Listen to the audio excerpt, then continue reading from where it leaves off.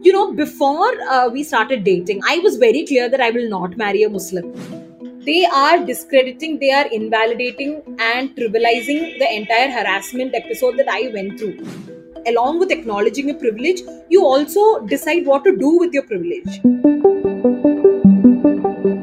You're listening to the Quince podcast.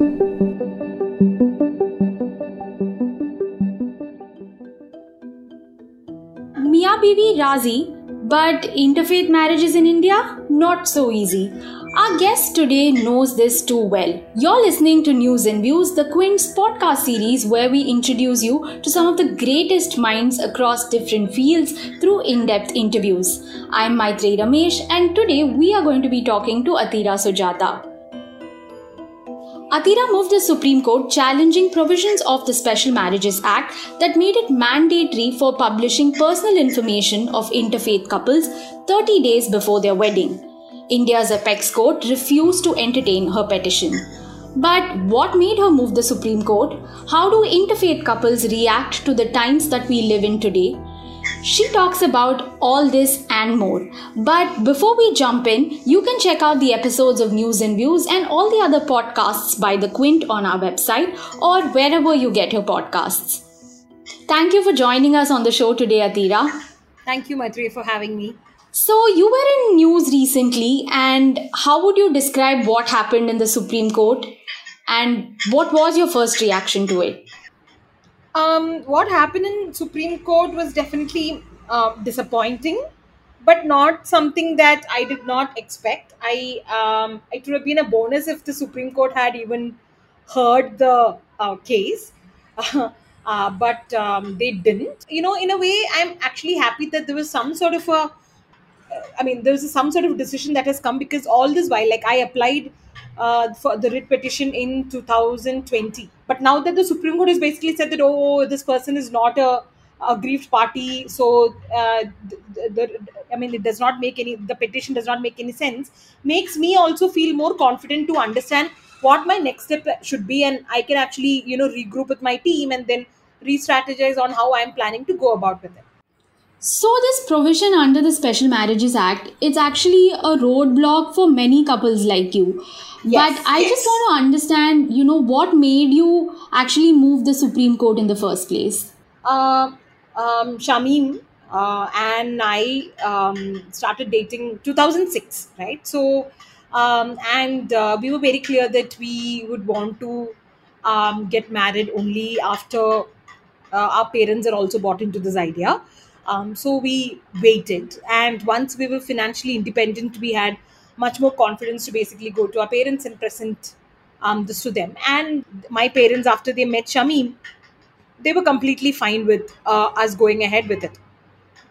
So, and this is like the most beautiful moments that we are supposed to enjoy, right? And when we applied to the registrar office under the Special Marriage Act, and even the officer told us that we have to get a residence certificate from the village office. We went to the village office, where the village officer on my face asked me if I have eloped and come, when he saw that the names of the couples were basically from different religions.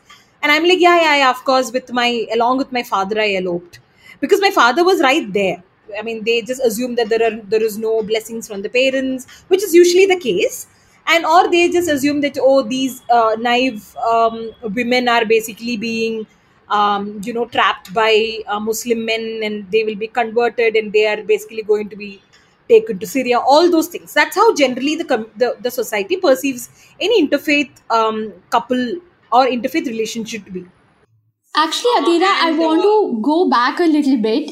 And, I'm a sucker for love stories. And one of the posts that, I really loved was your post on the India Love Project, where, you talk about how you and Shamim met in 2006.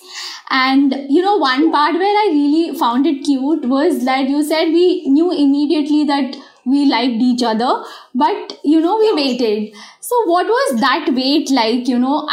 I mean, as much as we want to talk about everything, that was a challenge for you, I think we would really want our listeners to also know that how interfaith relationships are like any other relationships. Yeah, I mean, see, we met and then we got talking, and there was a sense of comfort, right? Like that's what we both felt in the relationship. Like we both were just very at ease. It was very effortless. But did the fact that you were a practicing Hindu and him being a Muslim, did that ever Yeah. feature in your conversation before you started dating? Before we started dating, I mean, before I knew about Shamim, I was very clear that I will not marry a Muslim or anyone from any other religion, okay? Because we have one cousin who got married to a Muslim, and we've seen them living very happily and all that. But somewhere in it was just instilled in us that oh, don't, you should not get married to a person from another religion. Look at the kind of tension the parents would be having, etc. But after meeting Shamim, I was somehow that religion as a factor just disappeared. But probably it was there in the back of my mind, because of which we did not really acknowledge that we both were in love for a very long time. That's very cute. So, what had changed by the time you decided to talk marriage, or you decided, okay, now is the time, maybe we can consider settling down? we Shamim and I both had a lot of empathy for our parents also, because we really wanted to ensure that our parents are also very comfortable with this and wholeheartedly, and not because they are forced. I think it was only in 2016, 2017 that I became financially independent. And that's when we decided, okay, we will now take this to parents. They knew for sure, but they were also trying to understand how serious I was about this. And so I think they were also waiting when I'm going to present to them. And when I did, they were like, of course, we want to meet Shamim. And they met Shamim. And after that, Shamim is their, it's as if, Shamim is their son and I am the daughter in law. That really worked. Once they met him, they were very confident. Otherwise, parents were also worried, oh my God, will there be religious conversion? His parents were also worried, considering the state of our country right now. Even his parents were worried, right? If there will be conversion and ghar wapasi and all those things. And my parents were also worried. But once the parents met each other, we realized that, none of all these worries were misplaced. Unfortunately, you are also a victim of the targeting over, what is notoriously called love jihad in these times. Can you take us through what exactly happened when you went to the registrar office, and then when they decided to publish your details on their notice board? Sure. So, see, after we submitted our application in the registrar office, I think 2 weeks later, Shamim got a notification on Facebook saying that, hi, a photo that is very similar to your face has been uploaded on Facebook. Would you like yourself to get tagged to it? Facebook has that feature. So when Shamim went and looked at that notification, he saw our application along with 120 other applications uploaded by a person who sits out of US, and he's a doctor. So we were like, okay, what is happening? So the post read that, okay, love jihad is rampant in Kerala. In last 1 month, 120 couples across Kerala have registered under Special Marriage Act. Now these women will be transported to Syria, where they will be rearing goats, and they will be, sex slaves for the jihadi soldiers.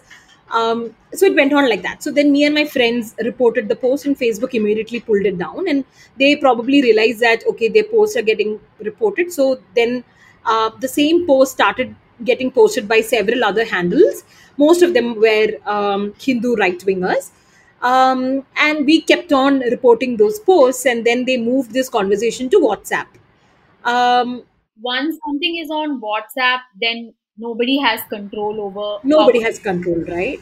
Yeah. And then few weeks later, my mom gets a forward of the same thing that talks about how we should go to these girls' homes, because obviously in the application our addresses are there, right? It's such a violation of our privacy. Your home address, what the work that you're doing, your photograph, everything is there on the application, and that is what has been going viral. So they were making strategies about how we should be visiting these girls, naive Hindu sisters, quote, homes, and educate their parents, maybe because the parents are not aware of this marriages. So we should educate their parents and ensure that we rescue these girls from the traps of good-looking Muslim young men. That was the message. So my mom basically forwarded this to me and said that, probably you should take it to the police. And I said, yeah, I will take it. I will handle it. And see, I did not want to spoil the mood of my wedding because I was pretty thrilled. I was planning A to Z of the wedding. We thought, we'll just let the wedding happen. So the register marriage happened on 21st of December, and then we did a reception for very close friends and family on December 26th of 2019. And then COVID hit, right, and the world changed. And then after, I think, close to 6 months, the Kerala's chief minister's daughter also got married to a politician who was also a Muslim. And I don't know why, I was just curious to see if the handles that posted about special marriage act, right, and about love jihad, I was curious to see what they were posting about chief minister's daughter getting married to a Muslim.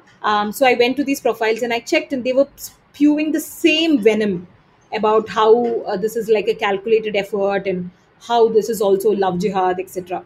So this could just happen to anybody. It Yeah, doesn't and matter. yeah, exactly. Now you are assuming that the chief minister's family will probably uh, will not have to go through these, but then you get to know that no one is spared from this. And that's when I decided to write about my experience.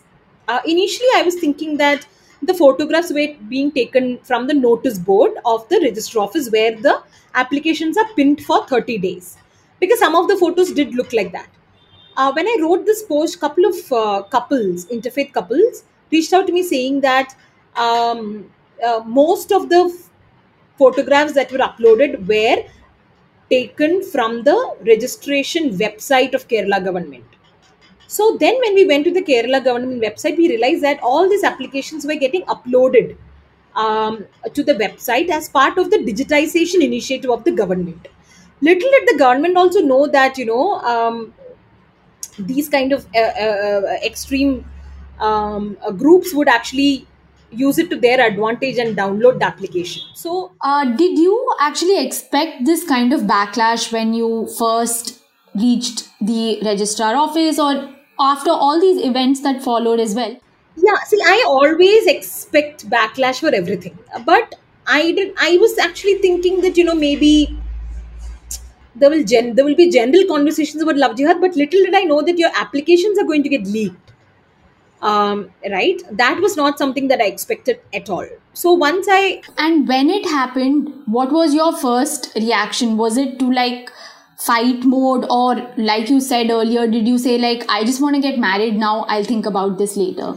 Yeah, of course, you have your bout of anxieties coming in and going, thinking what is going to happen. Shamim and I were actually worried about our parents' safety, because we don't want these groups to basically march to our parents' homes and then create a scene there.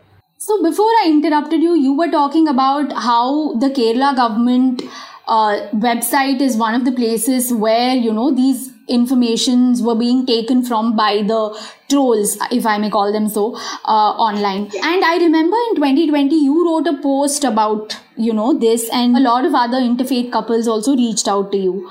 So what was the Kerala government's reaction? And and in response to that, they also took down what they were doing. I wrote a post tagging the concerned minister, Sri Sudhakaran sir, and asked him about what are they going to do about it. And I think a couple of people saw the post, and a lot of people obviously shared my post as well. And few people shared it with his office, and then they reached out saying that this was not their intention, and they were doing this as part of digitization, and that they are sending a notice to they're basically sending a notice to NIC to ensure that no longer the applications will be should get uploaded. So I think the entire decision came in under a week after I posted, which I thought was amazing, right? Like the fact that the government understands that there was a loophole, and the fact that they were ready to immediately fix it, I think that is commendable. So after this, the COVID happened, and then you decided to move the Supreme Court. What did your petition seek basically? See, so after basically this applications being uploaded to the website clause was removed, I realized that um, there are also applications that gets uploaded to social media which are basically photos taken from the registration offices. So that's when I realized that the very clause under special marriage act that talks about having a 30-day notice period where your application is put on the notice board for anyone and everyone to raise an objection, I thought was very discriminatory and also a violation to your privacy, because your entire address and everything is just published out there, and I don't think it is okay. So, Adira, I just want to read out what the Supreme Court has said with regard to your petition in one line. They said that if it is your personal cause, it ceases to be a PIL. But I think there is enough data, enough anecdotal references to say otherwise. So, what were your reactions on the Supreme Court's, decision? Yeah, I mean, see, when the Supreme Court is saying that I'm not an aggrieved party, they are discrediting, they are invalidating and trivializing the entire harassment episode that I went through. Because, there were graphic rape threats, there were cyberbullying, there were a lot of things that I went through. And I had filed the writ petition in 2020. When the Supreme Court is hearing it in 2022 and they are just saying that I'm not an aggrieved party, is it my mistake that they did not hear the petition in last 2 years? How can this just assume that, oh, because your marriage is over, you are no longer an aggrieved party? That does not make any sense. So it's a very technical ground based on which the Supreme Court has denied to hear the petition. They understand that this is discriminatory. They have not said that it is not discriminatory. They've just said that I am not an aggrieved party. So is it, I mean, as much as I agree with you that, Supreme Court should have heard it or should have at least given a chance to hear the petition, but don't you also think the legislature is equally responsible to take cognizance of whatever is happening? They are.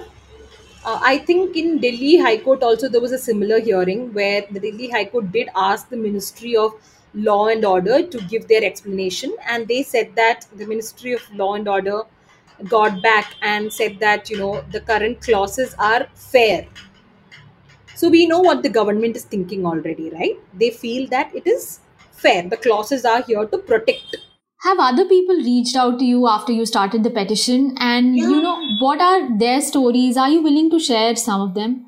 I have to be very honest in saying that, because we had the support from the family and we had a great ecosystem and we were financially independent and we were probably comparatively much more privileged than most of the other interfaith couples.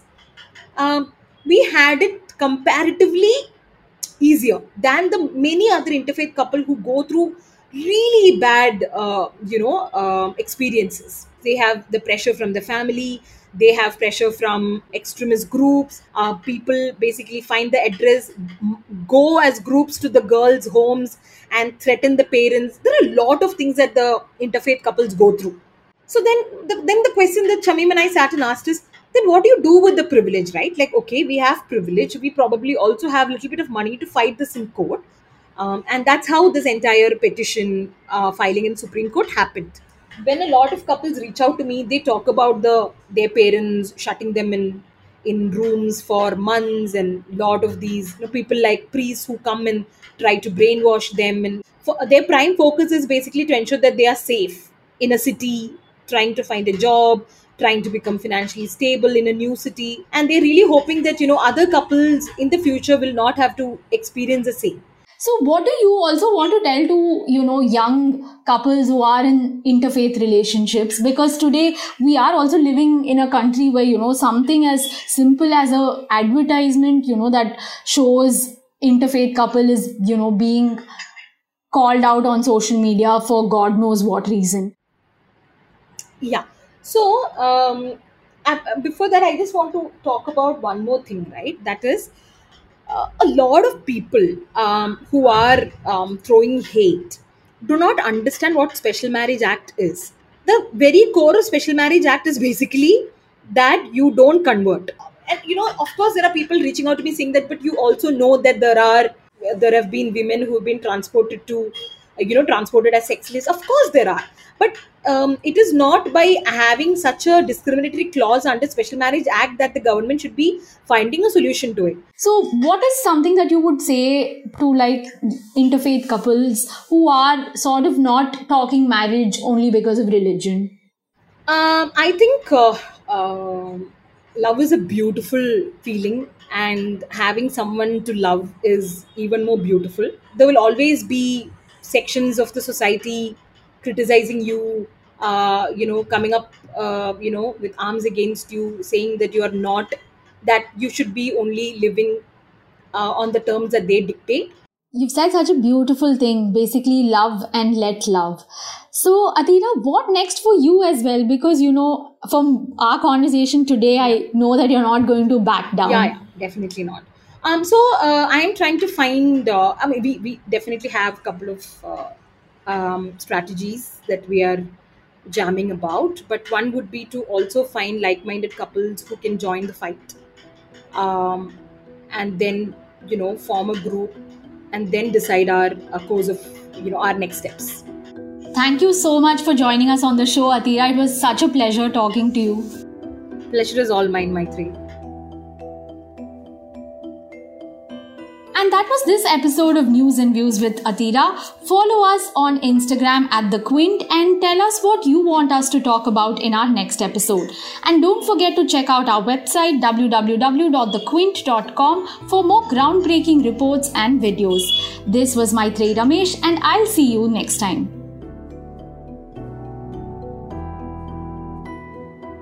News and Views is a Quint original podcast, executive produced by Shelly Walia and Ritu Kapoor. This episode was hosted by Maitri Ramesh, edited and produced by Anjali Palod, and theme music by BMG Production Music. Special thanks to our guest Atira Sujata.